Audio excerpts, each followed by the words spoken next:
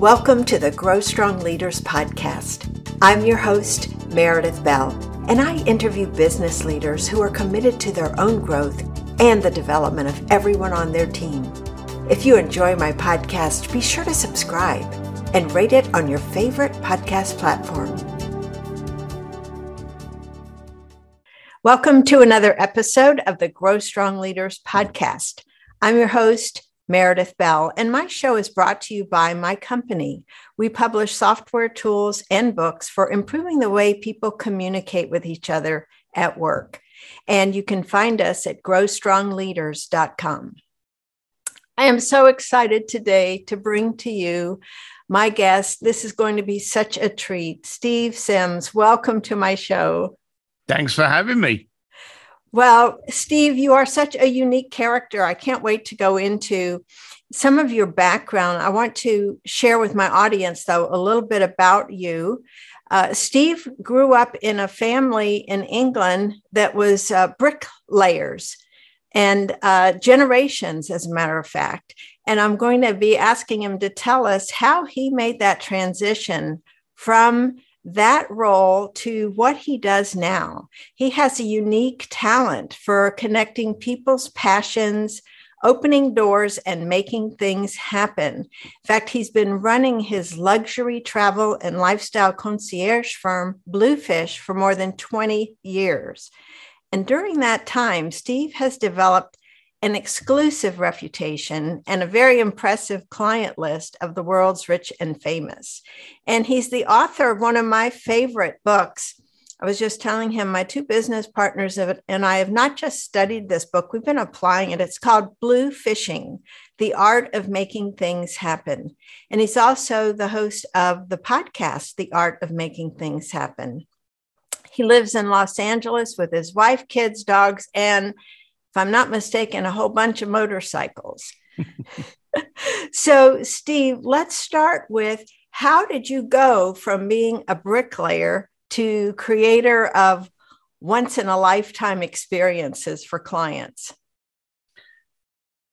Baby steps and aggravation. People, you were very kind to say that I'm unique, but I don't think so. I think as entrepreneurs, most of the stuff we do starts by being aggravated.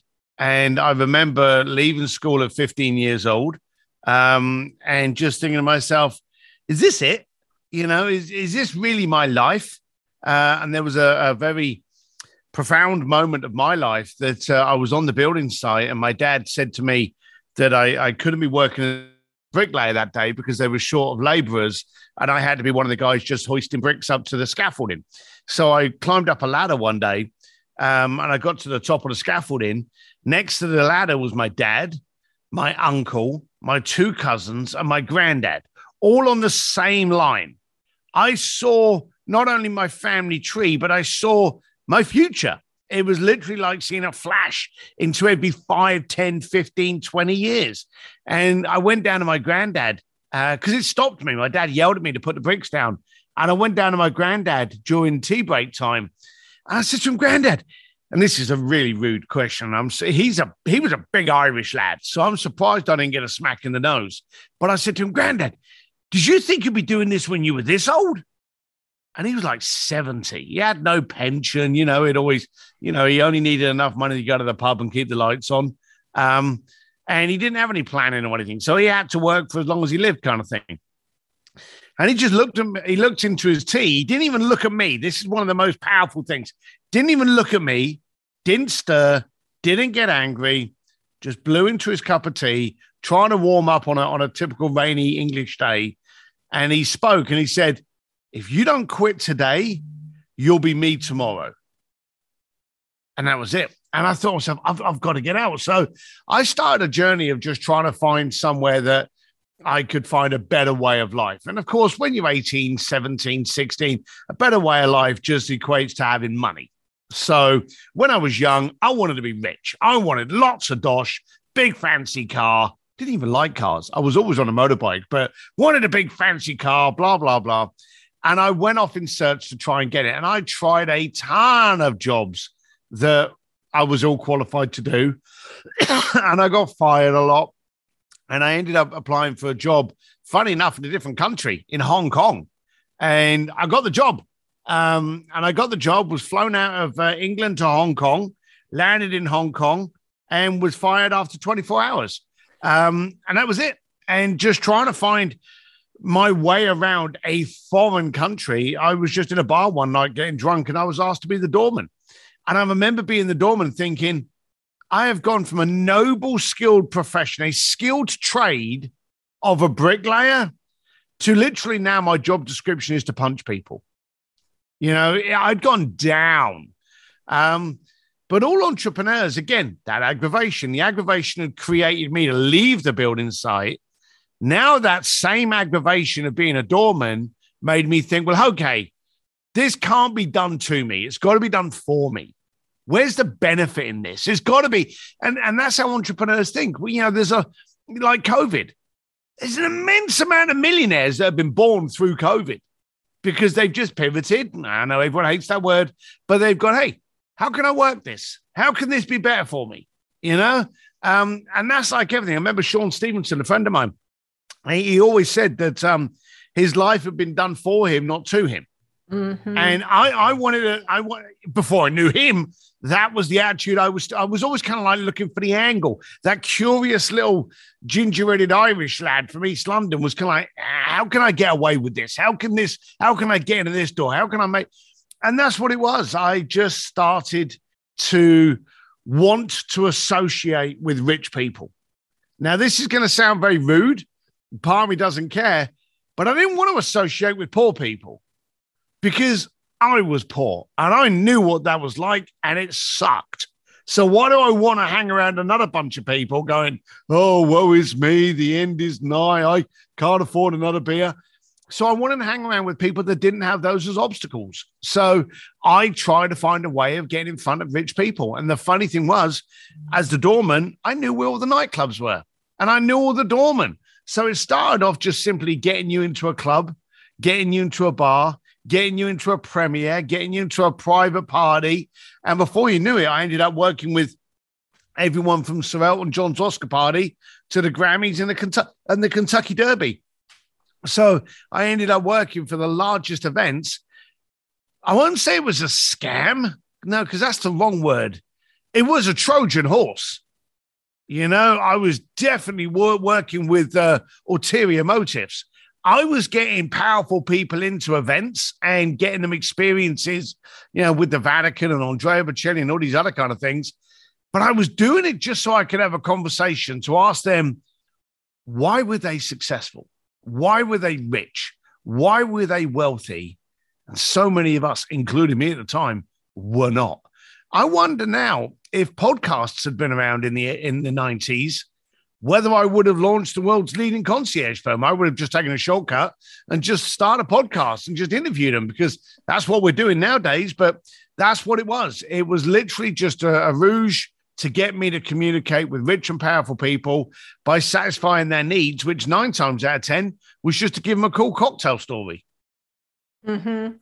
It's so fascinating to hear you describe that, because I know another piece of that with you is really building relationships. That to me is a core piece of what goes throughout your book. This whole idea of finding people you like to work with and then also building strong relationships with them. So talk a little bit about why that has been so critical to your success. So I knew starting out, I didn't have a lot of things. And so I didn't have a pretty website. I didn't have a pretty look. I didn't sound like Hugh Grant. I didn't wear clothes like Brad Pitt. I wasn't articulate. I wasn't profound. I wasn't philosophical. So I had all of these kind of things that were against me that I couldn't portray to who you thought should be working with the richest and most powerful people in the world. But I noticed something. If I was a solution to your problem, you didn't care about any of those other things. Excuse me. So, like, I'll give you an example. Of course, swallowed something there. 2 o'clock in the morning, you've got a headache. And you go to the kitchen cabinet and you pull out a pack of headache tablets. When was the last time you looked at the packet and went, no, I don't like that logo. I'm going to try and find another pack. No one cares, do they? No. You pull them out and you go, as long as this serves a purpose, I don't care. It's like toilet roll. Toilet roll has no pretty labeling on it. It's just plastic so you can get to the toilet roll. It serves a function. And when things solve a problem and serve a function, you don't care about the prettiness around it. Now, being 240 pound of, British biker, I wasn't pretty. So I had to serve a function. And to serve a function, I had to create a solution to your problem and then establish a relationship with you, because I couldn't bribe you with loyalty points. I couldn't bribe you with a beautiful website. But if I could create a relationship with you, I had you. Okay. And so by creating a relationship, and this is where you get selfish. I've often said, let me ask you, Meredith, are you selfish? Yes. I mean, it's a combination of things. I like to serve others, but I like to take care of myself too. Isn't it funny how we look at selfish as a bad thing, as a negative? Our parents always said, "Oh, Stevie, don't be selfish. Share your sweets, share your marbles, share your games." And you grow up thinking, "Oh my God, selfish is a bad thing. I don't want to be called selfish. It's nasty." But when was the last time you were on a plane and the steward stood up and said, "Hey, in the case of an emergency and the oxygen mask drops down from above your head, give it to someone else first. Make sure they're all right before you look after yourself"? It's never happened, has it? You have to look after yourself. So I always maintained that for me to have a relationship, it had to benefit me. What am I getting out of this relationship? What am I getting out of this podcast? Everything I do, I live selfishly. What's in it for me? Hey, this could be to make me smile. It could be to invigorate, to inspire, to spread my word. That's all what's in it for me. Once you've got that established, okay, what's in it for them? Because if it's only one way, it's called a transaction. Okay. Every relationship I have is a win-win. I have relationships with people a lot wealthier than me. I have relationships with people a lot poorer than me, but they all bring something to the party. And so whenever I'm looking at a relationship, I'm like, okay, how can I help you? How can I benefit you? Do I know someone that can help you? Do I know someone that can benefit you? Can I challenge you? Can I inspire you? And if you bring that, then you bring a connection. And every relationship is a win-win proposal. When it's not, it's an Amazon transaction. Such a good point. And I think about the different stories that you've told in your book too, where you're always looking at how can I bring something that will be of interest to this other person before I ask for something when you're trying to make arrangements for a client. And I think that's such a critical component. Maybe you could just tell us, because I want my audience to get a sense of the size of the projects or experiences you create for your clients, because they often come to you with what you consider to be a pretty modest request. And then you blow it up into something they couldn't have even imagined. So give the short version of the experience with Michelangelo's David. Sure. I had a client contact me and he said, I want to do an amazing dining experience in Florence. He was with his fiance and his future mother and father-in-law, and he wanted to look connected and powerful. So it was the word experience that caught me. He didn't ask for a great dinner. He asked for a great dining experience. So you start looking at things like, cooking courses and getting a famous chef to, have help with the meal, that kind of stuff. But what I did was I decided to add a little bit of a flair with it. I took over the Accademia di Galleria, which is the museum in Florence that houses Michelangelo's David, shut the entire museum down from, I think, 4:00 in the afternoon till 2:00 in the morning, set up a table of 6 at the feet of Michelangelo's David. When the clients came in, there was a string quartet, red carpet, loads of rosebuds all over the floor. And as they were eating their pasta, looking over this phenomenal view of Michelangelo's David, I told them that I had a local entertainer who would like to come in and sing for them during their dinner. Is that okay? And they looked at me kind of, blankly and mildly unimpressed. And they were like, yeah, that'd be great. And I brought in Andrea Bocelli to serenade him during their pasta. And they were no longer unimpressed. But that's the kind of things that I do. I basically take a person's concept and what they say, and then try to discover what they need, what they're really trying to do. And I go for that. So listen to what they say, but hear what they need. Mm-hmm. One of my favorite stories in your book, I really want you to talk about, because it demonstrates what you were just saying, this idea of listening carefully. And this has such importance for all of my listeners, because all of them are in situations where if they listen the way you did in this situation, the outcome, their response and the potential outcome could be really different. This is the fellow that actually one of the people on your team was talking to, and then they handed him off to you. He called saying he wanted to get tickets to the Playboy Mansion, but you detected that wasn't. Talk about what you heard in his voice that helped you realize this was not what he really wanted. I just love that story. In a world of political correctness, I'm sure a lot of people could get bent out of shape about it, but I had this. You're correct. One of the team took the call, and this guy phoned up. New York stockbroker.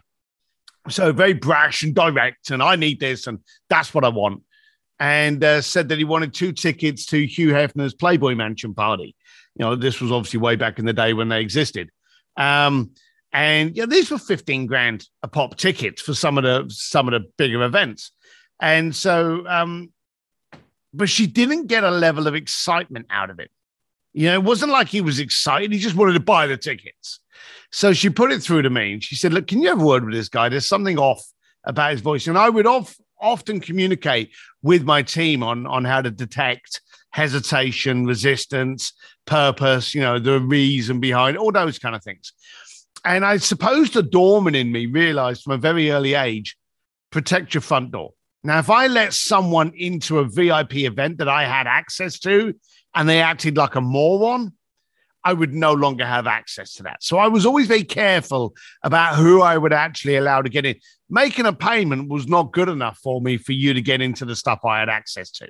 You had to be the right fit. So this team member of mine says, hey, will you chat with him? So I get on the phone. I said, hey, how you doing? And he's like, yeah, I need 2 tickets to the Playboy party. Oh, which party's that? Oh, it's this party. I need 2 tickets to it. Great, let me get a pen and paper. Now, of course, you're at a desk. So I'm leaning on a pen and paper. I was just stalling. So I went, while I get this. So, how are you doing? Where are you from? I'm fine, and I'm in New York. He didn't want to chat. I went, well, let me just get a pen and paper. Okay. Have you been to the Playboy Mansion party? No, I haven't.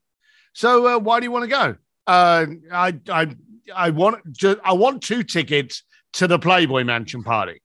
Oh, okay. I've got a pen now. Hang on. So then I waited a second, went, bloody pen's broke. Hang on a minute, let me get another pen.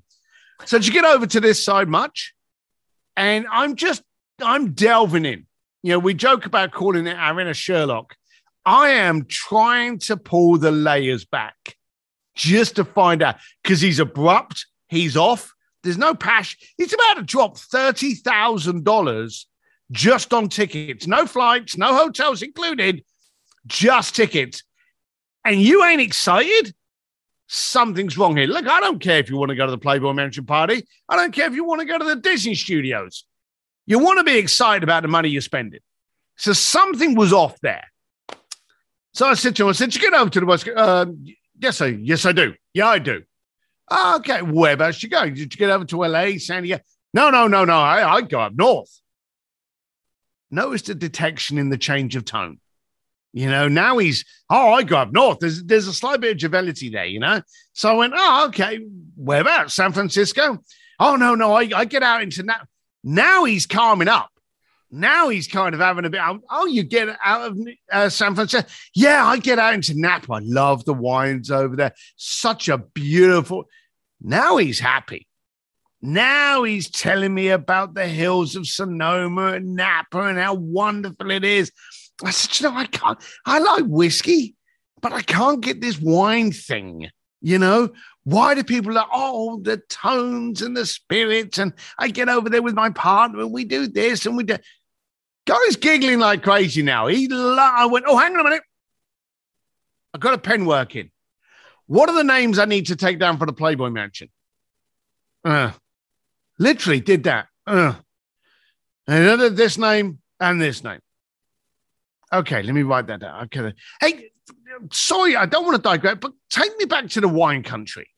Oh, it's it, and bang, he's up again. So he's up when he's talking about Sonoma and Napa and the wine. He mentioned partner, not wife, partner. And then he talks about the Playboy Mansion party. Clearly had no excitement about that. Give him a glass of wine. Guy was like a giggly little girl at a Justin Bieber concert. Playboy Mansion party, didn't care.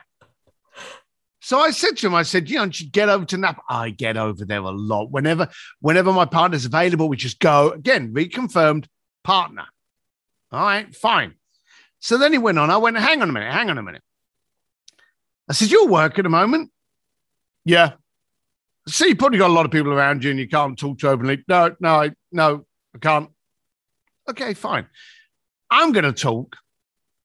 You can either hang up or let me know I'm in the right direction.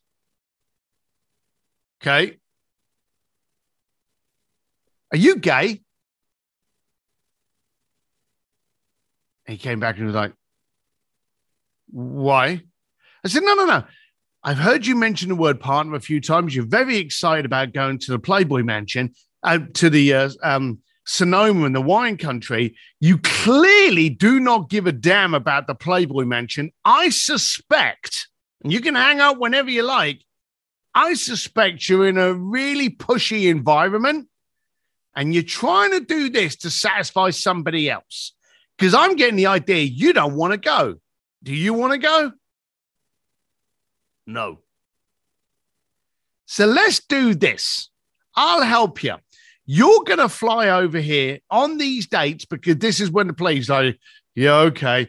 This is when the Playboy Mansion party is. You're going to land in LAX. You, my friend, are going to bugger off to the Napa Valley and we're going to organize 3 nights for you to be up there. We'll get some vineyards to be open. I've got a couple of clients going to the Playboy Mansion. I'm going to get the ticket stubs from that. And when you come back through town, I'm going to give you the ticket stubs. You go back to New York. You drop them on your desk. No one's the wiser and you haven't put up with a party you don't want to go to. Would that be of interest? He was like, please make that happen. That was it. So, and the funny thing is, I ended up getting an article in Genre and Out magazine, 2 of the leading LGBT TQ. Oh God, I'm sorry, I've got all my anagrams wrong. But 2 of the major alternate lifestyle magazines wrote articles on me because these 2 were very well connected in the industry and in the network, and actually told these people about me, and they wrote 2 articles on the company. Such a fabulous story. And of course, you not only made him happy, for me, the extraction from there is you did not take at face value what he said initially that he wanted. You picked up on the tone of voice, the lack of enthusiasm, and noticed when that changed. And I think, Steve, that is such a fabulous example because too often we're moving so fast, we don't take time to slow down and do that. You're totally right. And the downside is it's getting worse. We're in a transactional society. I heard a report the other day which scared the bejeebers out of me. It said that the average teenager spends longer talking to AI per month than their best mate. And I thought to myself, that can't be right. Now my son, I'll say to my son, hey, tomorrow make sure you pull the bins out and you put them out in the front yard. And he'll go, okay. And he'll pick up this phone, and he'll go, Siri, remind me to put the bins out tomorrow. Siri, remind me. Alexa, do this. Siri, do that. And he's barking orders at transaction. You can even order Amazon stuff now through this, the connection.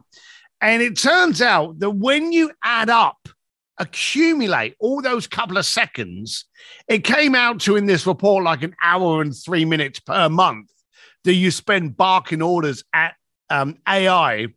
And you averagely only spend an hour talking to your best mate on the phone. So that's how they came up with the average teenager spends more time in an accumulation per month speaking to AI than their best mate. I thought that was terrible. We're also in a world now of transaction, not loyalty, transaction. And loyalty is funny. You go to Bloomingdale's or Neiman Marcus or your local supermarket, and there's a loyalty program, isn't there? Mm-hmm. And when you buy something, you get these loyalty rewards. Well, that's bribery. Because let's be blunt, if the grocery store, the marketplace next door was 5 cents cheaper for the same toilet roll, where are you going? You're going next door. Your loyalty is based on price because you have no relationship. Amazon is incredibly convenient to us. We want a screwdriver, we want some light bulbs, we want some toilet roll. Following day, it's there. But do you think you have a relationship with Amazon? No. One of the most successful companies in the planet is there to action on your request. I want toilet roll. There you go. You think you have a relationship with Amazon because you spend so much money with them? You phone them up today and go, hey, I'm thinking of changing my washing liquid. Which one would you suggest? You ain't going to be able to have that conversation because there's no phone number to have that conversation. So we are being trained. Uber Eats, Uber, all of these things are transactional services. The one thing you've got to do today, the one thing is everything that Amazon does and everything it doesn't. And what it doesn't do is challenge the request. It doesn't challenge the inquiry. It doesn't ask the most confrontational word in the world. And it's my favorite word, and it's very, very offensive. And Meredith, I apologize, but I'm going to use this word here. The word is why. And it scares people. Mm-hmm. I will get people text me, DM me, and they go, Sims, I know you in Los Angeles. I land on Tuesday. Let's get together for a whiskey. And I will respond with why. And I'll get people going, well, I heard you were cool. You're obviously arrogant. You're obviously up yourself. I thought you'd be all right. And they just go off on it, and I just leave them alone. And then I get other people going, that's a great question. I'm working on this project, and I'd like to see how you can be involved. Great. Thank you for the information. 2:00, good. So I always do why. The same with everything that we're talking about now. I want to go here. Oh, you want to go on that? That's fine. Why? I ask why a lot. Amazon will never ask you why. Mm-hmm. Siri will never go, why tomorrow? But us, if we want to create a relationship and if we want to create loyalty, because let's be honest, you haven't got a loyalty program between any of your friends, have you? But when you phone them up to meet for a coffee, they come in. And if the guy on the next table says, hey, come and have a coffee with me, I'll buy a coffee for you. They're not going. Why? Because they have the relationship with you. Now, the worse the planet is getting in building up relationships, the more you need to focus on it. It boggles me senseless. Absolutely just, I can't fathom why I'm talking to you. I cannot believe that we make such a big deal of someone like me creating relationships, listening to people, doing what they want rather than what they say, actually giving a damn. Why is that so much of a unicorn today? Why am I so unique? I should be the damn norm, but I'm not. And I'm standing out by doing normal stuff. I haven't invented space travel. I haven't found a cure for cancer. I just connect with people. Mm-hmm. And I focus on making sure that the relationship is as selfishly beneficial for you as it is for me, creating a win-win, creating a relationship and establishing loyalty. That's true. Crazy, and isn't I want to go back to your why, because you talked about asking why 3 different times, not just once. Yeah. And so explain why you ask it multiple times. Today, we're in a society where people like to be laughed at. Okay, actually, sorry, let me rephrase that. They don't like to be laughed at, but we like to laugh at other people. How many programs do you see on TV where the whole program is based on people falling over, walking into walls, on the phone, walking into fountains? We love to laugh at other people making mistakes. We also now are in a gotcha society. Oh my God, you wore that at a fancy dress party in 1983? How politically incorrect of you. You should be banned from life itself. We're in a gotcha society. So we're terrified to actually reveal what it is we really want. Would rather give you the surface level of that request. And so people will come to me and they'll be like, I'd like to do this. What they want to do is something greatly different, but they don't want me laughing at that dream. They don't want me going, you want to do what? That's silly. So people come up to me and they go, hey, I'd like to do this. And I say, oh, that's fantastic. I like the idea of it. Why? And I shut up. And it catches, I've always wanted to X, Y, Z, and you go, oh, that's brilliant. So why you? In fact, if you'll give me permission, I'll tell you a story about Elton John asking why 3 times. Do I have that? Please. Yes. So again, I was working with Elton John for, I think it was like about 8 years. And I looked after some of the guest lists that we could get people into the event. And I had this guy contact the Palm Beach office. Again, a New Yorker. Sorry, New York, I love you. But I had another brash New Yorker come in. And one of the team put him through to me because I was the key holder for that list. And so they said, there's something funny about this guy. So this guy came on the phone. He's like, hey, how you doing? I believe you can get me into Elton John's Oscar party. Yeah, I can. He said, I need 2 tickets. Oh, that's fantastic. Why? He said, what? Why do you want to go? Oh, it's a star-studded party. Elton John's going to be there. He's going to die soon, and I want to get a photograph. Okay. Anything else? Nope. That's it. Can you sell me 2 tickets? So his reason was that Elton was going to die. I was wondering if he knew something that I didn't know. So I'm like, let me see what I can do, and I'll get back to you. And I did not take his phone number. I didn't even have any way of contacting him. I just knew that he was not the person I was going to allow to use my name to get into that event.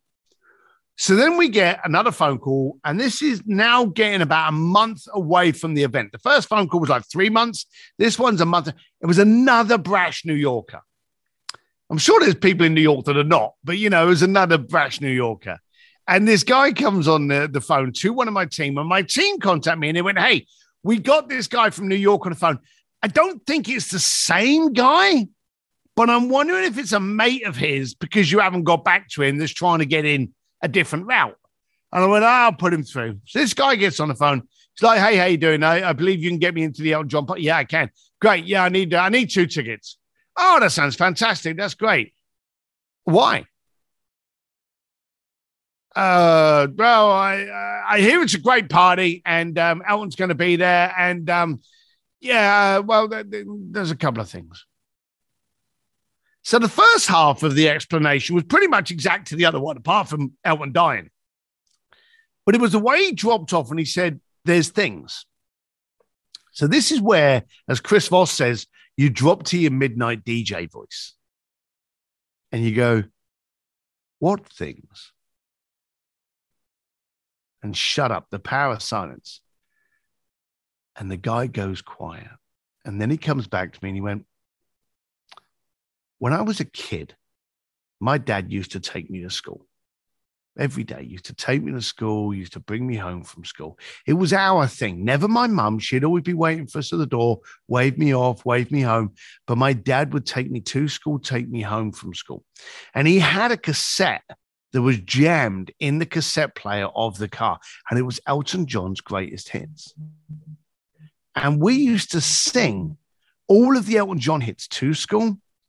And then on the way back from school, sing them again. To school, but blaring our tonsils out to Elton John's greatest hits. And then my dad got a new car, and he thought it'd be really funny because this one had a CD player in it. So he bought Elton John's greatest hits. And again, we would sing all the way to school and even up to high school, where I did not want the attention.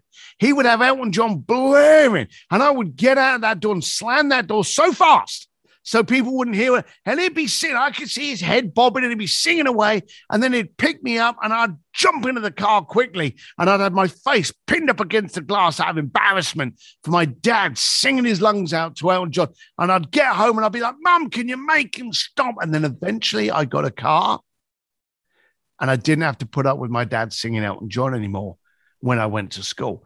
Greatest days of my life.